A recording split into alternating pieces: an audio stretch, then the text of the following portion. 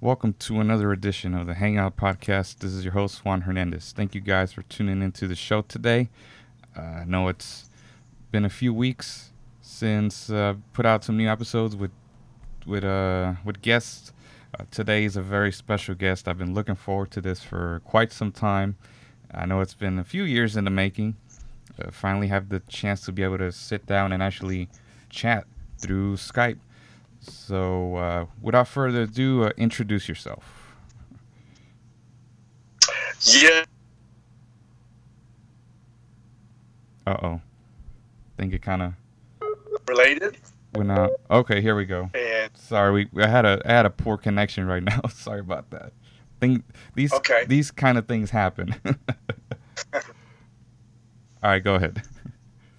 okay, this is Victor Martinez, and your dad and I are cousins. And I've watched you grow up as a little kid, and you're a fine young man, and I'm kind of honored to be here on your podcast uh, to talk about lots of different stuff. I know you have a lot of questions for me. Uh, Basically, I'm a teacher and a musician, and I've done a whole lot of different things in my life, and I'm involved in a lot of different things. And but music has always been a strong influence in my life. Playing drums and playing a little bit of keyboards and playing with different groups and things like that. So, uh, by all means, just ask me any kind of questions or my thoughts on anything, uh, and I'll be glad to let you know. Isn't it? Isn't it so? It's just so strange how things end up working out. I mean, of course, the intro that you just gave, it pretty much sums everything up. You've known me my whole life, and of course, with being cousins with my dad, that's a long history right there. You're talking years of history. Oh Um, yeah, and sure enough, the connection is there with music. Nonetheless, my dad's for the longest he's been a huge fan of music. I'm sure he's gone to so many a few shows with you that he talks about every now and then. Uh, Back in the from the good old days, as they say. I just so happen to have missed out on all that stuff, Victor. well, you have I've seen that you've been to a lot of music shows and done a lot of things on your own, which is really cool. You know. Different times, different eras, but still, the connection is there. It all comes full circle at the end of the day. The kind of want to jump into sort of like your like a brief overview of your upbringing. I know most of the family over there grew up in Baytown. Um, Went to school out there in Baytown. Kind of go over like a brief synopsis of your upbringing growing up. Sure. Yeah. I'm the youngest of five kids. The oldest being Helly, and then after that, Porfirio, who is now deceased, and then my sister Alma's in the middle, and then my brother Hector is just older than me, and I'm the baby of the family. And we all grew up in Old Baytown. My dad was a merchant seaman most of his life, so he shipped out a lot, and he was gone for 2, 3, 4 months at a time when he would sail on the ships to different places all over the world uh, with different commercial shipping companies.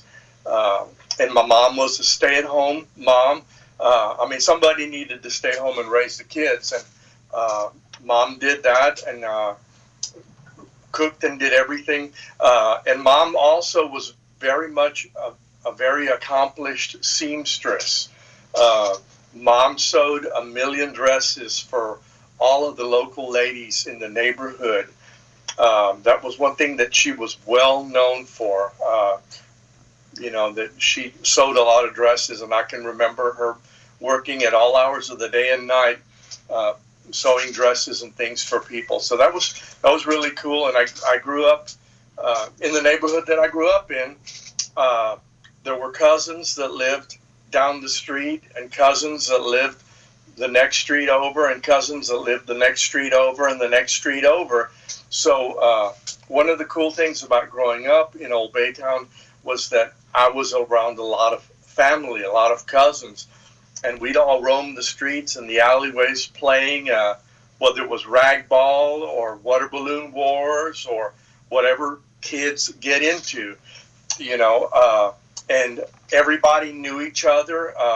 Even if they weren't related, people still knew each other. My parents and my aunts and uncles, they knew everybody in the neighborhood. It was a different time for us back then, not like it is now. And looking back, I really do value that because it's. I don't know that you can see that now anymore. Where people grow up in the same place and everybody knows one another, things like that. But anyway, I went to school at San Jacinto Elementary, and then I went to Burnett for 1 year when we moved. Then I went to Baytown Junior High for that, and then went to Robert E. Lee High School. And high school was really kind of something that although I didn't enjoy school, the one thing that I really did really love about high school was that I was in the Lee Band, which was called the famous Lee Band because we had such a really good band that was nationally recognized. And I had some really awesome musical experiences in the Lee Band because we got to do things that some other bands, high school bands in the country, didn't get to do. Our band director was a good friend of Doc Severinsen, and every year Doc Severinsen would come to Baytown and would play a concert with us, and we might have somebody, some kind of composer, compose or arrange a piece especially for the band and Doc, and there were other people that came from different parts of the country to join us as well, people like Carmen Dragon, who was a very accomplished composer that lived in California and did a lot of like the theme songs for different kinds of shows. Like I think Mission Impossible was one of them. He came and did a concert with us, and he was the father of a famous singing duo, Daryl Dragon, which everybody knows as the Captain from Captain and Tennille. Of course, I'm not sure how much your audience is aware of that because that's kind of dating me. I'm going I'm going real far back in time, so it just depends on the age of your audience as to what time frame are we talking about here? What as far as when you were being in high school in that in band, are we talking 1970s? I was in high school from 73 to 77. Okay. Yeah. So I wasn't too far off. 73, 77.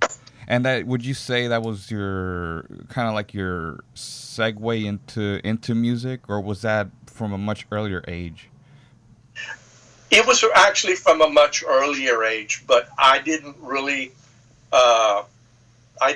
concentrate and focus a lot of time on it until that time. I mean, I grew up as a kid, I grew up watching the Beatles on Ed Sullivan's show, So, I mean, when I saw them, when I heard their music, because there was a lot of music that was happening at that time, a lot of good groups that, are, that really have a legacy, the Beatles and just everybody else, You had the Supremes and you had just so many different groups. But high school was the time when I really got into playing, becoming a better musician.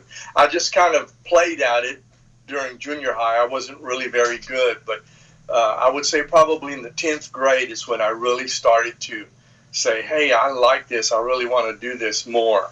And so I focused a lot more attention on it. So so that's more on the performance side of things.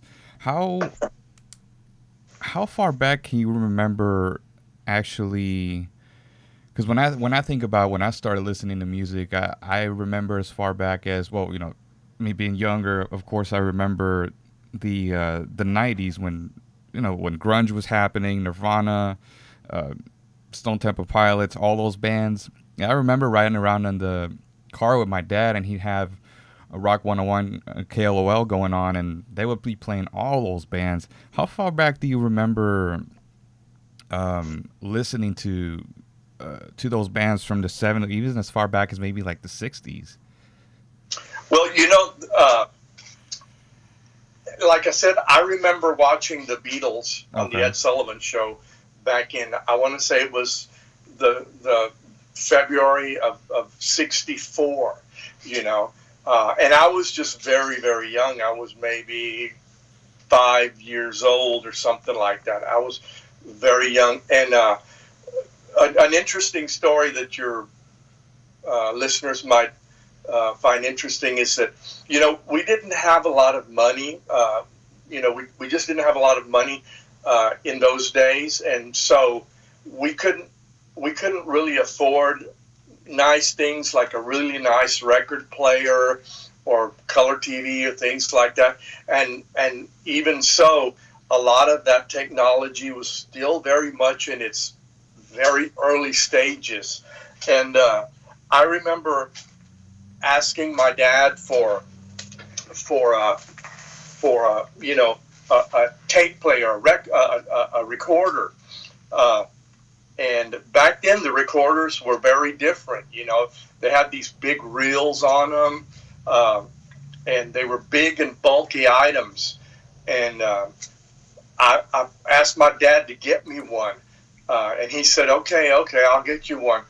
And I remember he had gone on a trip to, I think it was Japan, and we went to pick him up somewhere in the middle of the night. I don't even remember where we went to pick him up, because whenever he'd come home from trips across the ocean, he might end up at the Shell docks, or he might end up in Louisiana, or he might end up in Galveston at the port over there.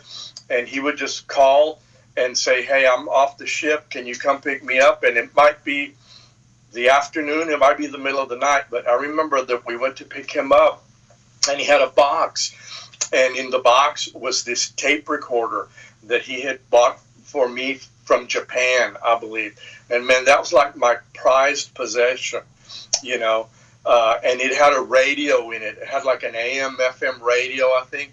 And it was a recorder. And I remember when I was a kid, the Beatles, actually, there was actually a Beatles cartoon, you know. I don't remember much about the cartoon, but it was just, probably like any cartoon. But during the cartoon, at some point, they would play one of the songs, and I would take that recorder and I'd put it in front of the television, Wow. and I would turn it on and I would record it. But I also remember, and I don't remember the time frame. It was about the same time frame that I really wanted a record player real bad, and we couldn't really afford one. But one day my dad brought home this record player, and back then record players were as big as a washing machine. It wasn't like today's technology. But he had found one, or he said that he had found one that somebody was throwing away because it was broken. It had something wrong with it. And so he went to Radio Shack or somewhere, and he found a capacitor for it, and that's all that it needed was the capacitor had burned up, and he sewed the capacitor on it, and it worked, and I remember that, before I was old enough to go to school, there was a Sears and Roebuck here in Baytown, like right where Lee College is now, where the Lee College Performing Arts Center is and nursing school is. That's where the Sears was, and you could go into Sears. I remember the aisle that you would walk in. When you walked in from the parking lot, you could walk a few steps, and on the left-hand side was where they had all the records, the albums, and the 45s, and they had these packages of 45 RPM records where they would sell, like, I don't remember if it was 5 or 10, but there were 5 or 10 of them in in a like a package that they would sell for, oh, I don't know, maybe $1.50, maybe $2, and so you could buy a pack, and they had the different bands, like they had the Beatles, and I remember buying the Beatles, and I'd bring those home, and I'd put the little insert in it because you had to have a little plastic insert to mount it on the spindle. And man, I would play the same record over and over again 50 times, you know.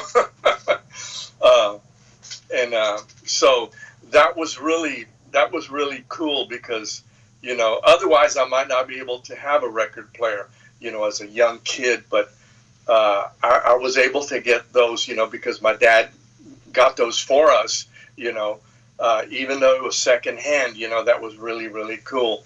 And, you know, one of the stories that my mom tells, if you ever get the chance, you can ask her about this. There were times when mom would have to get up in the middle of the night to go pick dad up somewhere, or when she would just be making trips to the store or something like that, and it was just me and her, and she would put the radio on, and I would be in the back seat, and she says that she remembers, and I kind of vaguely remember, she says that I would just stand up in the back, you know, like where the seats are, and I would sing and sing and sing and sing and sing, and she reminded me of that. You know, I didn't quite remember that, but she's told me about that several times, and as she tells me, I do remember that. So, yeah, the music, you know, was always a big part of life. You know, it was just, there was so much good music that was coming out, you know, when we were kids, and it was so different than what it is now. You know, you had bands that, you know, these guys, they lived together in a car sometimes or in a van, and just played music, and that's all they did, and they put out some really, really good stuff. You know, that's why a lot of that music has really stood the test of time, because it was really well crafted, you know. And there was a lot of changes going on, you know, in our culture and in society. You know, there was tumultuous times. You know, the 60s were, you know, that was a really big time as far as our culture, the youth culture, you know, with the coming of age of, you know, the hippie generation, the anti-war movement, and the protest songs and all that stuff that went along with those times, you know, the assassinations and all the political upheaval, you know, and the music, a lot of the music reflected that, you know, but there was other music that reflected other things, the happier things and stuff like that. But, you know, those are some memories that, you know, they're, you know, you'll always treasure those kinds of moments, those memories of, you know, when you were growing up and stuff like that. And, you know, I remember, you know, sometimes we used to go down to Galveston. Mom and Dad would take us down to Galveston, take the whole family, and, you know, our cousins would go down there too, and we'd just have a great time. And, you know, on the way back, they'd have the radio on, and, you know, you could listen to whatever was on. There was so much good music to listen to. You know, there was bands like the Beach Boys. You know, when the Beach Boys songs came on, you know, you felt like you were at the beach. You know, it was just really cool. But those are things that I remember from my youth. You know, I'm just in awe of all these stories. I wanted to go back before we leave the topic. Do you recall which Beatles? Well, I was gonna ask first if you actually remembered the first album you bought, but which actual Beatles album you had or albums? Well, I had several of them. I had two or three of them. I had the one, I forget what it's called, but it's the one where their faces are on the front cover, and it's really kind of a dark cover, and three of them are in a line, and then one of them is down below them. Uh, I forget which one it was. It was like their, I don't know, second or third, and then I had another one. Uh, it might have been a Hard Day's Night. I had that, and I also distinctly remember. I want to say it was for my 8th birthday. I asked my mother to buy me Rubber Soul, uh, and I Nice. remember we went to Kmart. There was a Kmart here in town, and I remember buying it at Kmart. But I really wanted Rubber Soul, and I also remember when the movie Help came out. Uh, Before it came out, they had announced that they were making a movie. Uh, and I remember when it came out and it was playing at the Brunson Theater. And I had asked Mom, I don't know, months ahead of time, when it comes out, take me to see it. And I remember that she took me to see it, you know. And, looking back on it, if you watch the movie, it's really a very goofy movie, but in that day, it was like a big deal. But still, even though the movie itself is kind of a goofy movie, the music, man, it just still, uh, for me, it stirs a lot of passion. All the different songs. Uh, there's so many of their songs that I just really love. And mainly, I think most of the stuff that I really love is a lot of their early stuff, uh, you know, and the rock and roll stuff, but their ballads. They had such beautiful ballads, but those ballads, uh, it all brings back a lot of memories, of youth, you know, which is something that music does for many people.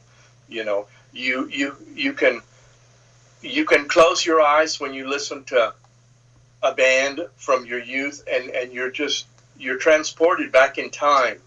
You know, and that's what I tell a lot of my fellow musicians is that if you really want to be successful, I think that as a musician, when you're playing music, if you can transport somebody back in time into the happier times of their youth, when there was a lot of new things that they were experiencing in life, you can be very successful, because a lot of the memories of our youth is what really moves us when we recall them, and as you get older, I think you'll understand that. Sometimes I think you have to look at it from hindsight, but yeah, I had several albums, and I had a number of singles, that I bought from those packets. But I want to say Meet the Beatles was one of them, uh, and then Hard Day's Night, and I had a few others, you know. Uh, had a few others, but I remember getting Rubber Soul for my 8th birthday. Uh, that's a great album. Uh, but yeah, that's good stuff. And there was a lot of other good music too. I mean, I could almost sit there and name all of them. Well, maybe not name all of them, but when you hear them, you go, "Oh yeah," and it brings back a certain memory. You know. It's funny because uh, I don't think I've ever told this story before. The Beatles was actually the first band I was introduced to as far as music goes, and I actually got a burned copy of the one compilation album that came out in 2000. Yeah. And your brother Porfirio actually gave me that copy. I still have it to Oh, this day. So cool. so that was my introduction to the Beatles. All those songs that are on there, and there's there's nights where I'll go into a Beatles rabbit hole, and I'll just start reading up on stuff about Lennon and McCartney and Ringo, George Harrison. It's just endless stuff that's there.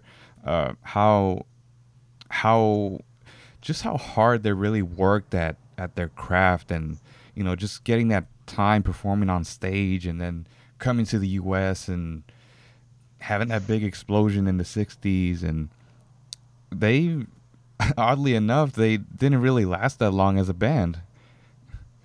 Yeah, they really didn't. And a lot of people were, a lot of people were upset when they broke up. But you know, it's like you said, they had worked really, really hard, and that's why they were really, really good. And they had this unique uh, combination or recipe, uh, songwriting, skills, and ability to collaborate, and they had the right people around them, and I would say that probably their more difficult times, uh, from my perspective, is when Brian Epstein died, you know, because they were more or less kind of in the middle of a big hurricane, but they were in the eye of it, and they had all sorts of stuff going on around them, and they were to a certain degree, I think, insulated from a lot of the stuff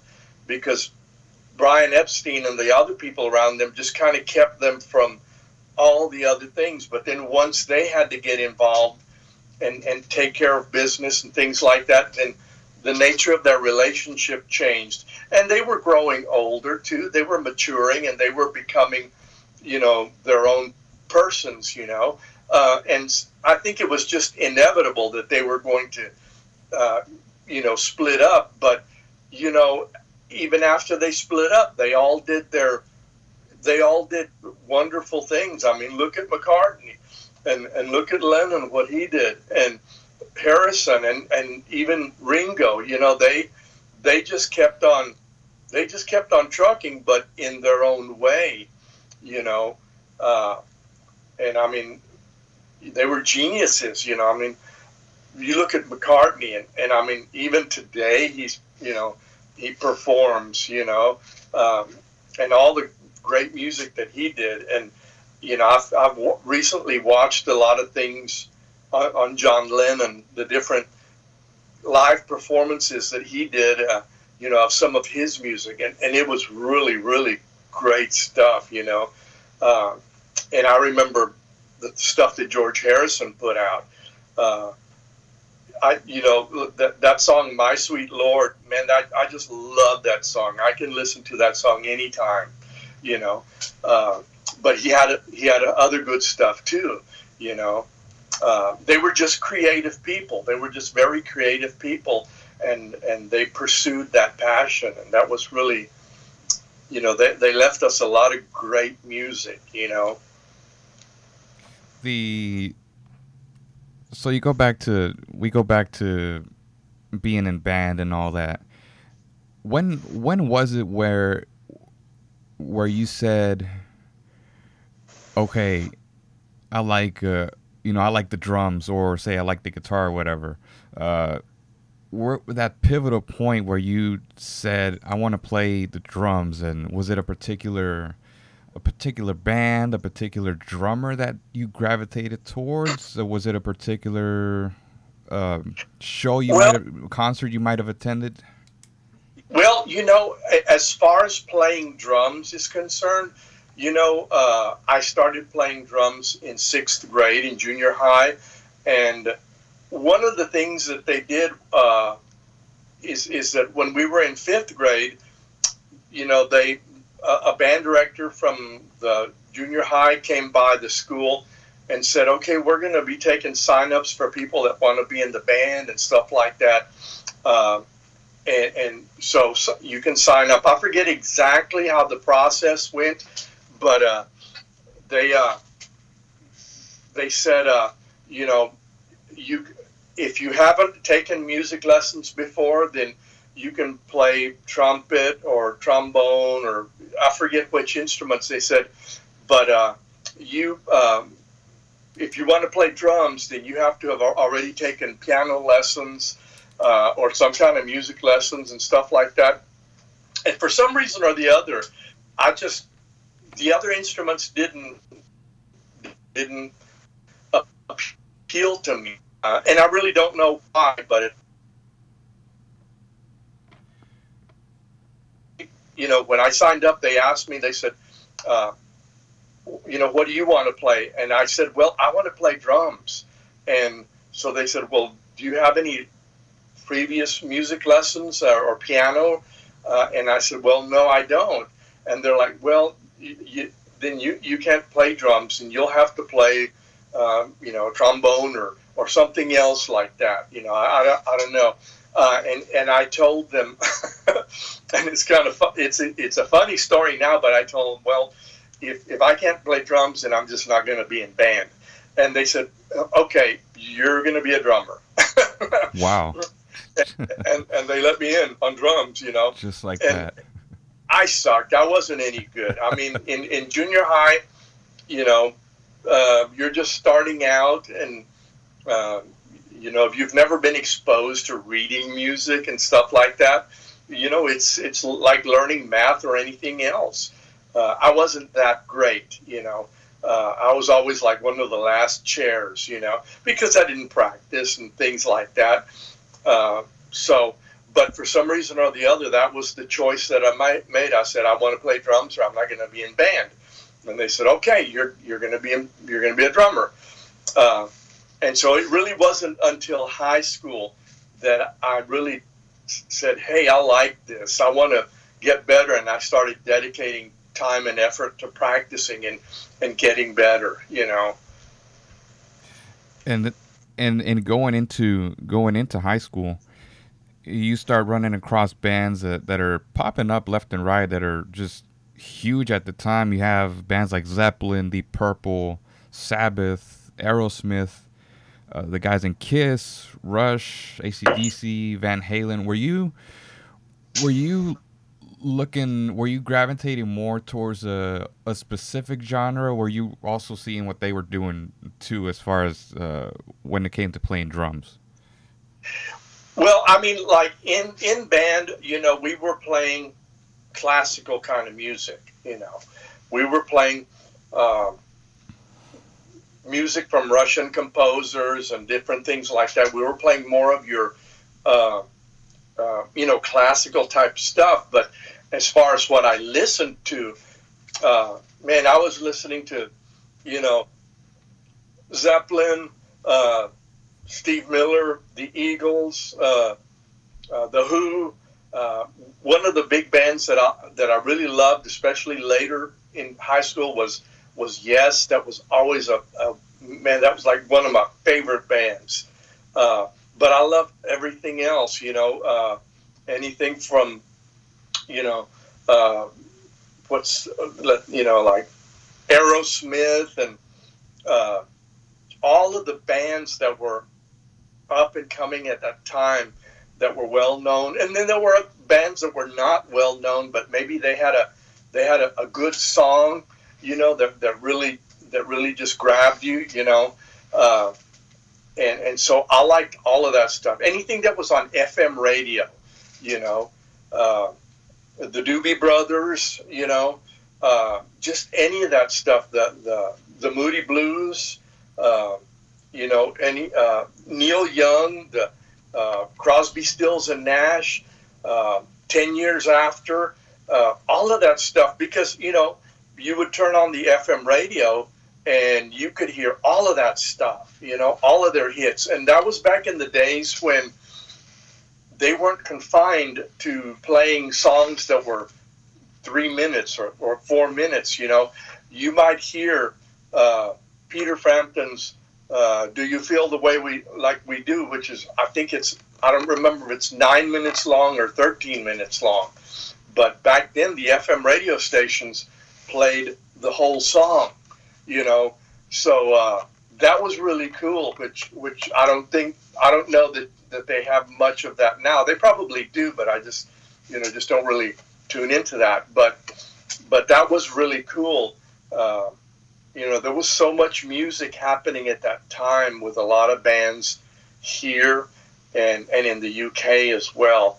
Lots of good stuff happening, and synthesizers were coming into how shall I say, the technology was changing the keyboards. I mean, you had bands that had traditional piano and organ, but then you had synthesizers coming in and being a lead and solo instrument, like you had, Emerson, Lake and Palmer and other bands like that might have that in their music. So there was just so much good stuff. And I mean, I love in band, we would play things like Shostakovich Symphony Number 5 in D minor, and I loved that stuff. I love that stuff. I think that somebody, you can encounter people that listen to rock and roll maybe, and when you talk about classical music, they go, well, I don't really like classical music that much. I listen to rock and roll and stuff like that.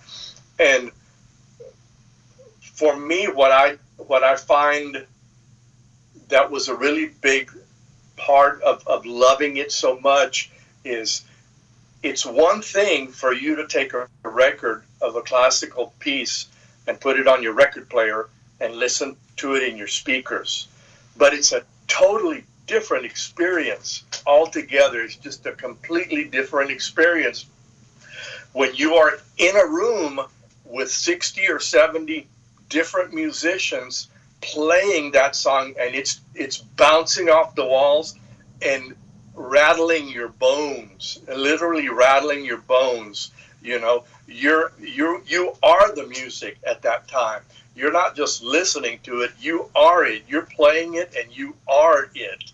And that's one of the things, I think that's probably one of the reasons that a lot of people maybe don't like classical music that much, is that they can't relate to actually being in that room next to everybody else that's got an instrument and playing it, And so that's one of the things that I appreciate about having been in band, is that I got to play a lot of really awesome classical pieces and be in the middle of it, And another thought that I've had about classical music, that I could probably share with you is, you have to, if you look back on when a lot of those pieces were written, whether it was Beethoven or Mozart or any of those pieces, okay, a lot of those guys,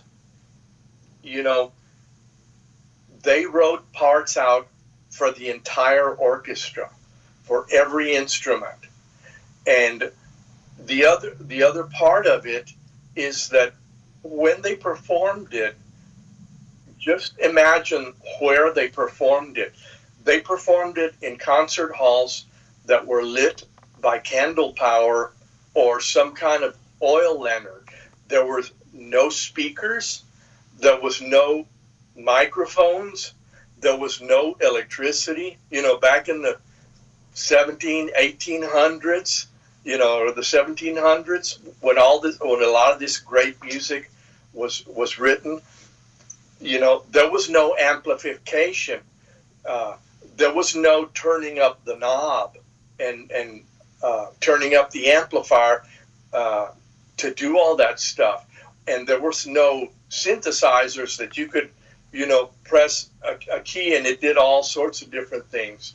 Everything that they wrote had to move their soul by virtue of how they arranged the song with all the instruments and everything.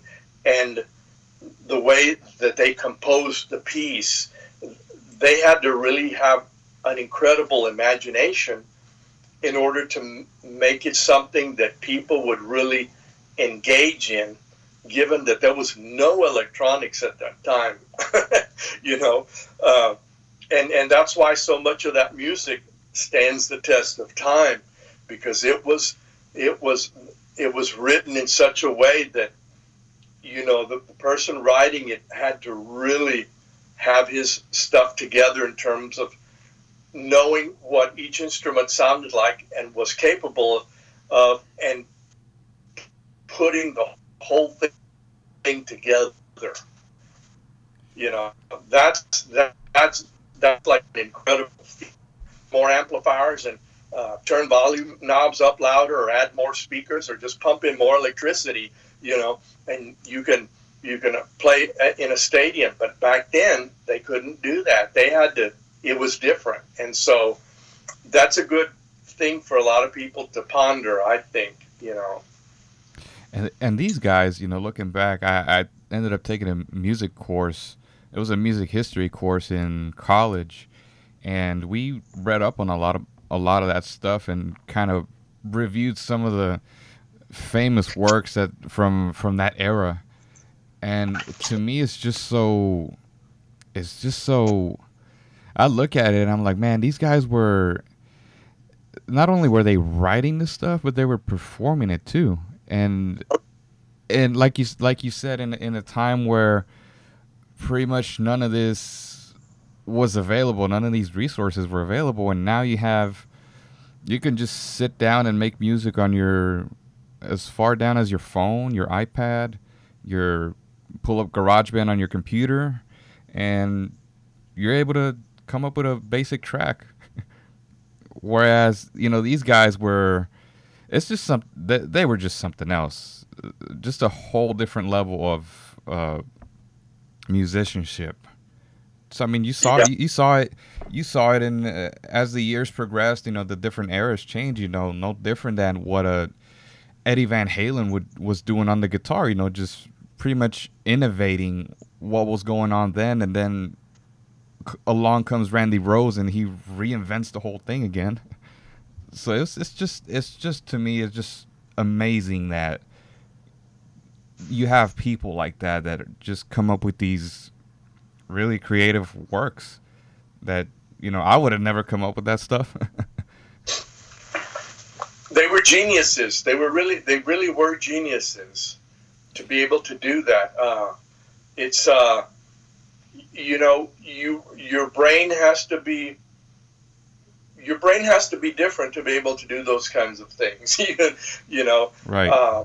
But they did that with regularity. I mean, you had composers that they didn't just compose one symphony; they composed 10 or 15, and then a bunch of other little songs, and you know, different kinds of pieces for different ensembles. For some for a full orchestra, and some for a small, string quartet, and even that requires such an incredible level of mental acuity, mental creativity. You have to be able to hear it in your head, even if the musicians aren't there. You have to be able to hear it in your head and write it down, because, there's a lot of composers that did that kind of stuff. They heard it in their head and they wrote it down, and then they put it in front of an orchestra, and it sounded perfect once once the orchestra played it. They might not make any changes to it, or they might make just small changes to it, but to me, that's an incredible feat, that a lot of people don't understand, but You're familiar with Michael Kamen and Hans Zimmer, right? no, I don't think I am. Michael Kamen, he has since passed away. He died in 2003. Did a number of film scores and even worked with a lot of bands. I think he He worked with Pink Floyd on The Wall, doing the orchestration and all that. Yeah. What else did he work on? He ended up working. They had this trend in the late '90s, early 2000s, where these rock bands were trying to incorporate the symphony in their shows. Oh yeah. And so you had bands like, I believe Metallica was like one of the first to have pulled it off. And watching documentaries from them, and I believe the Scorpions, even Kiss did it at some point. I'm watching these documentaries, and they're talking about how difficult it was at first.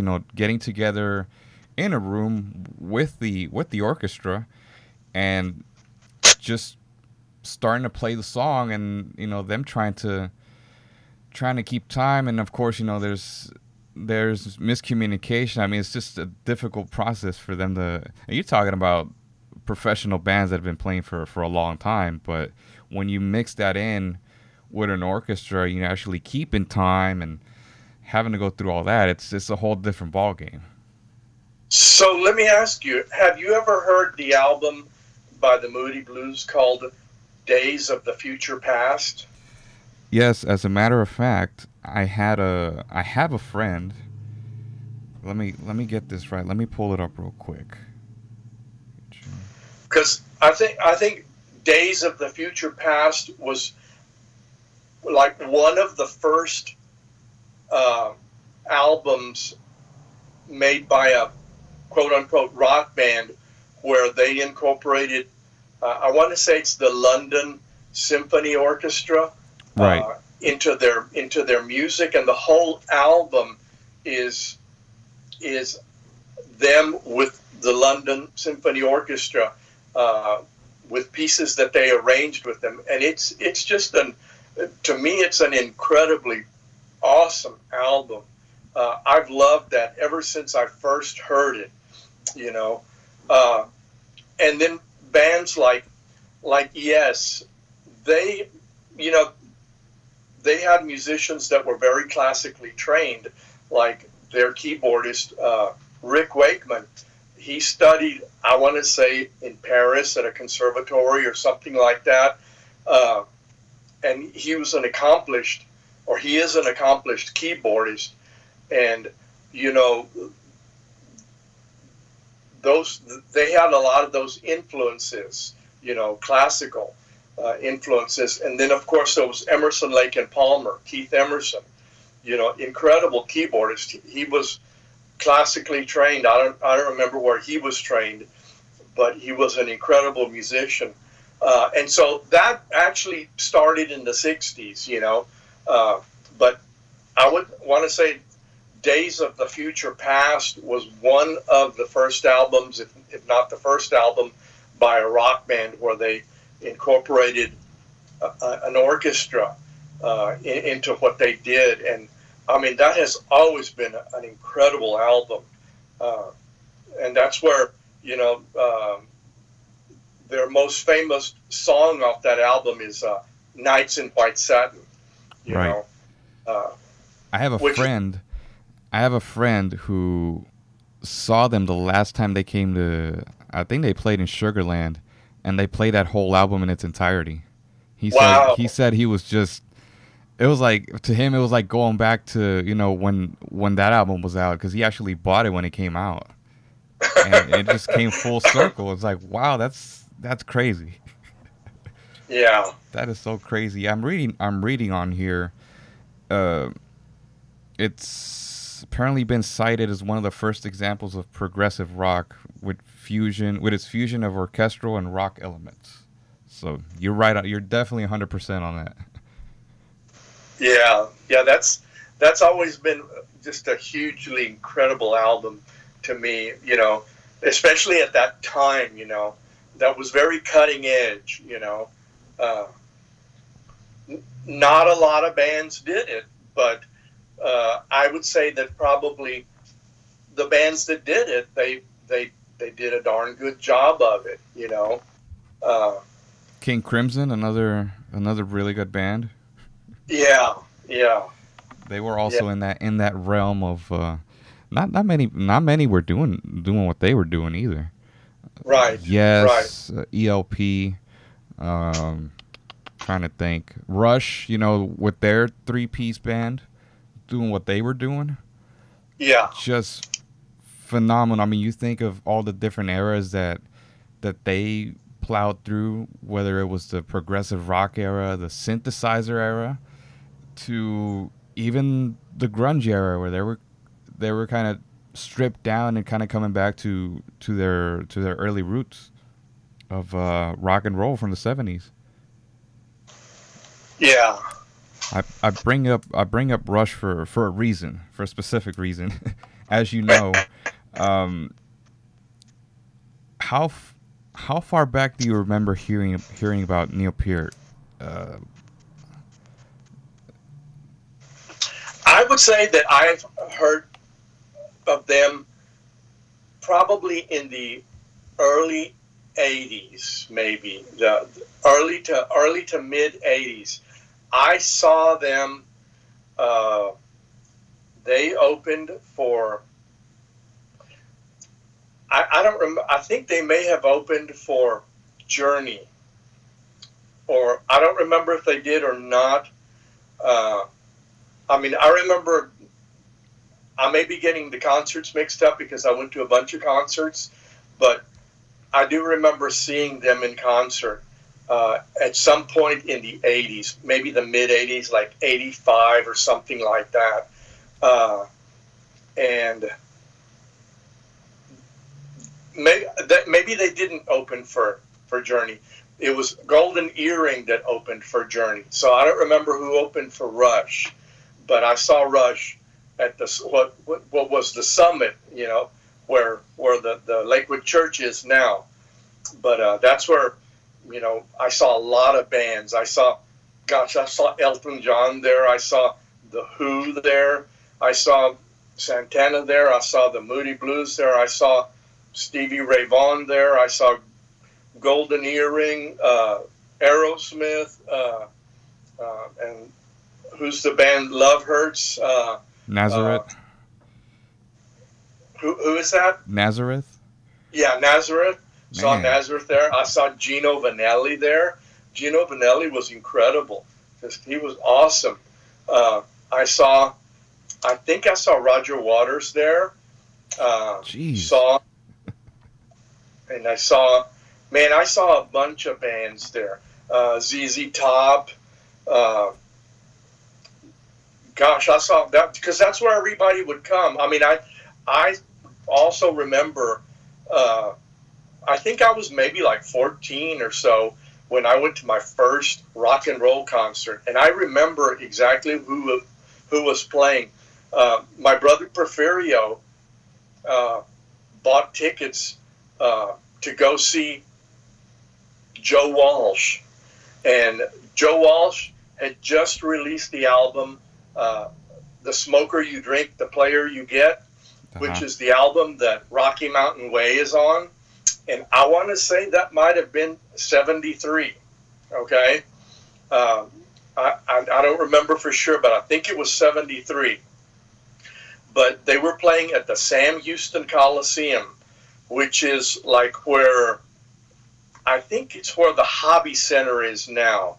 It's somewhere over there on the, near Jones Hall on the west side of downtown, kind of near Across the. across from the Hard Rock, if I'm not mistaken, right? Yeah, Across the yeah, street. pretty much more or less, right there in that area. Right. Uh, it's all changed so much that it's kind of hard to tell what was what. But but in the early days, uh, the the the what was the name of that venue? The Sam Houston Coliseum was where a lot of the or most of the rock and roll bands came to play. And the first concert that I went to was the Joe Walsh concert. And I remember in those days, it was not unusual for them to have three bands playing. Okay. And so the very first band that played was a band called, a fairly new band called Leonard Skinner.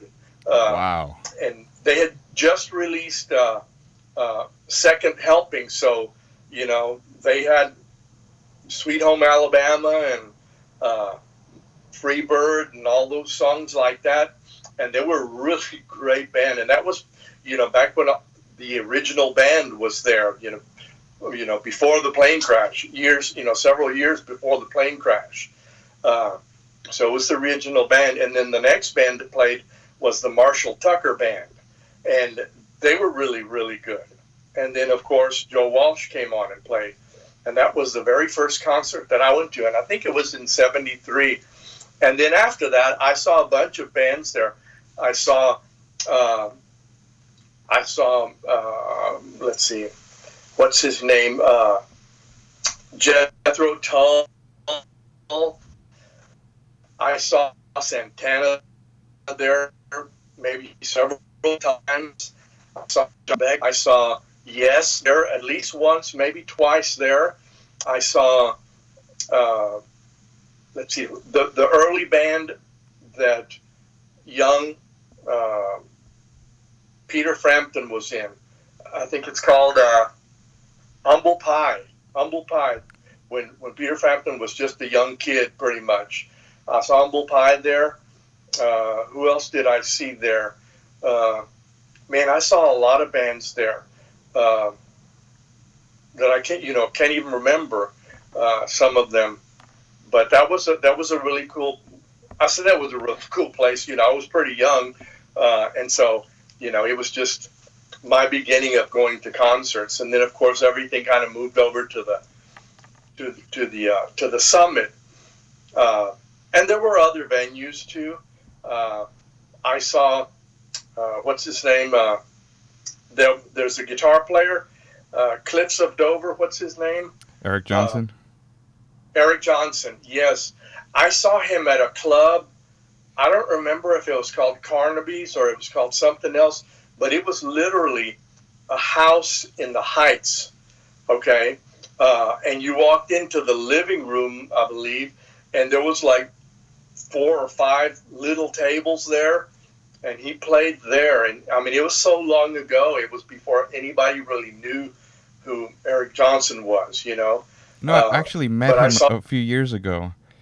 Yeah, it was at Cactus Music, and I was able to get my dad has a copy of that album via Musicom, and I was able to get it signed for him, which is pretty cool. Got a picture with him too. So he's a really, really cool guy. Really, really great guitarist. Oh yeah. It's just so. I've also got into that rabbit hole of looking up stuff from the Sam Houston Coliseum and all the bands that used to play at the Summit. I recall a concert that my dad went to. I think he went with you to go see Phil Collins. Am I correct on that? Probably so. Because I saw Phil Collins several times. Okay. I saw. In fact, I think I saw Phil Collins the first time that I saw him when he was split up from Genesis was at. It might have been Jones Hall. It might have been Jones Hall, or a place called the Music Hall. Wasn't it the Music Hall? I believe it was. It might have been the Music Hall. Yeah, it was probably the Music Hall, and in fact, I saw Peter Gabriel there too. Which was really, really cool when he started touring, and he was a Peter Gabriel is different, in terms of how he behaved on stage and things like that. And one of the things that I remember was I was kind of in the middle towards the front, and at one point in the show he walked onto the handles of the chairs in the middle section, and he walked from where the stage was all the way to the back, and so he had to reach his arms out to hold everybody's hand as he went by. So he reached out and grabbed my hand, and then kept walking towards the front. Wow. That was so cool, That's a really great album, the one he puts out in '86. with Sledgehammer and Big Time. Oh yeah, yeah, yeah. He's And he's if up. you ever get the chance, there's a YouTube video of him and his band doing. Uh, Let me see. It's called "In Your Eyes." It's "In Your Eyes," and there's Uh-huh. a live version of it that is really just incredible. I mean, it just totally rocks. But of course, you can find a lot of that stuff on YouTube. And I like to sometimes go, like you said, into the rabbit hole and go look at different things like that. I think that's gonna be the next episode. We're just gonna be talking about concerts because I have we haven't even scratched the surface on that. Before before I wrap this up, I do want to mention, we've been, and I think we're kind of scratching the surface on here too with drumming. I know in the '80s, the electronic drums were kind of coming more into prominence. And I know I've been to your place several, maybe once, twice, and actually have seen the electronic drums that you work with. Of course, I bought a kit years ago, and that's what I practice on. How? I mean, I'm sure the technology has greatly changed over the years, even with the drum machines too. Would you say it? I'm sure at the time it was really, really cutting edge, and it was, the thing to play. Do you think that kind of takes away from the actual acoustic kit, or is it more? Do you see it more as, okay, I can incorporate a little bit of this stuff into what I do with the acoustic kit? I would say yes. The second part, you can incorporate it into what you do. Uh, there's a certain feel and there's a certain thing about just playing a regular set of drums, but it doesn't mean that you can't incorporate the electronics, because there are things that you might want to do that, to kind of maybe expand your sound, or be able to do something slightly more creative, or how shall I say, just different than what you can get on a regular set of drums. Uh, by using electronics.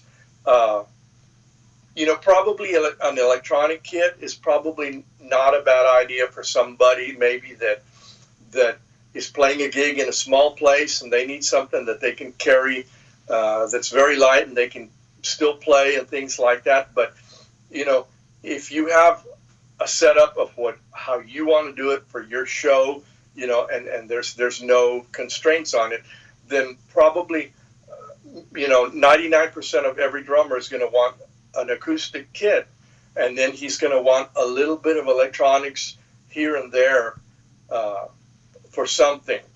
Some more than others, but really, I would say that the electronic kit is more of just kind of like an icing on the cake kind of deal, because there's something about an acoustic kit that you know that you can't replicate with an electronic kit, you know, and that people still love that feel of hitting that head and making it go boom, you know. Uh, I think it'll probably always be there, but you're going to have the option of having that electronic stuff available for different things. Like there's people that have their electronic stuff set up where it's playing maybe a rhythm of a shaker, and so you hit the drum and it starts a shaker pattern, something like this, and then you jump in with the regular drum kit, and so you've got something kind of keeping time on top while you're playing your other stuff, and so you're getting a combination or a blend of different sounds, and so it can enhance your creativity. But I hesitate to say that it can be the only thing, you know, uh, because I would say that most drummers would say no, it's not going to be the only thing, you know. In rare instances, it is, but mostly, in rare instances. Right, right. Yeah, I've seen several drummers incorporate that through the years, whether it be at a concert or even in the studio or even when they're doing rehearsals backstage, they'll have like a portable kit and they'll just be practicing on there. And even nowadays, you can find. I know with the one I have, it's a Simmons kit. It already has a click and a tempo incorporated into it, so you can practice along to whatever demos that it comes with, and even Yeah. change like the different. I'm just amazed at the different styles that you can put on it. Even you could even customize each tom and each drum and each cymbal to Oh the yeah. way that you like it. I have it set up to where it sounds like if I'm in a studio where the snare is, it's not too compressed, but it doesn't have a lot of reverb on it either. It's just you hit it and you hear it. But I kind of liken it to where it's kind of like a studio kit. And sometimes I'll change it back to, I'll have some congas going, and maybe I'll have like a 1970s John Bonham sound going, and just try something different, see what that sounds like. And up until recently, I started jamming with my brother at Guitar Center at the little rehearsal spaces that they have, and Yeah. just off the cuff, he does what he does on the guitar. I can't take that away from him, but I do what I do on the drums, and that's Yeah. with very very limited drumming ability that I have, and it's one of my goals that I want is to actually learn how to properly play and actually get the coordination right with the feet and all sorts of things. It's just a goal that I have set for myself. Um, I can get better. Oh yeah. Yeah. You That was can and just you will. that was just it's just for fun, just to try to see what I can do if I'm able to follow along with what he's playing and not just just playing for the sake of playing. And Right. it's for those that don't know how to play or have never played, it's very tasking. It's very Yeah. tasking. You think you have your cardio up and running, but man, once you sit behind that kit, but it's just for me. It's just something that I gravitated towards. I've always been a fan of it since I think I was 10 years old, and never having the space for a kit. Uh, living here in an apartment, you can't have an acoustic kit because you'd be kicked out. But Yeah. Oh yeah. finally able to afford an electronic kit, and a basic one too, that I can fit in my little area, and finally being able to book some time and to go rehearse. It's just, I'm like, wow, I can't believe I'm finally doing this. Yeah. Yeah. Coming a long way, but uh, we can leave it here and pick up next time, because there's still a lot of topics I really want to touch on. Double bass drumming, um, actually the different techniques in drumming that you can find to this day on YouTube. Yeah. Thanks to the help of the internet. Even stuff recording drums. I'm sure that's a whole different topic that we can touch on. Uh, I do want to leave with this though. Any advice you might have for any up and coming musicians, whether it be drummers, guitar players, singers, bass players, piano players? Probably what I would say is, it kind of depends on where you intend to go with it. But if you intend to to become a professional and to really play with more bands and things like that, a couple of things that I would say is learn different styles. Try to learn to read music. Learn different kinds of styles, and always realize that no matter what you do, and this goes outside of music as well, we tend to find comfortable places that we can slide into as far as like practicing things that we want to practice and things like that. Uh, but it's okay to get comfortable with something for a little while.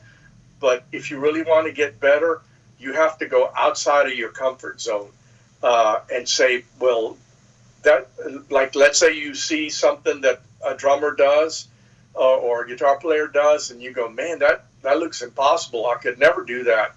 That's when you go, okay, let me figure out how I could dissect that, maybe one measure at a time, and play that. And when you do that and you start practicing, then you find out that you opened up a whole new world as far as your playing, and you have to keep doing that. You know, keep exploring. Don't challenge yourself. That's what I would say. And very crucial to play with a click/metronome, correct? Oh yeah, especially for a drummer or a bass player, because when you don't have those in a band, then you are the timekeeper, and you must lock in the tempo uh, to keep everybody else in tempo. Uh, Playing along with a metronome is extremely important because for a drummer, um, the typical thing that every new drummer, every beginning drummer, every inexperienced drummer does is when you get to the end of a phrase and there's a drum fill, every drummer speeds up. Okay, I did it. Probably still do it.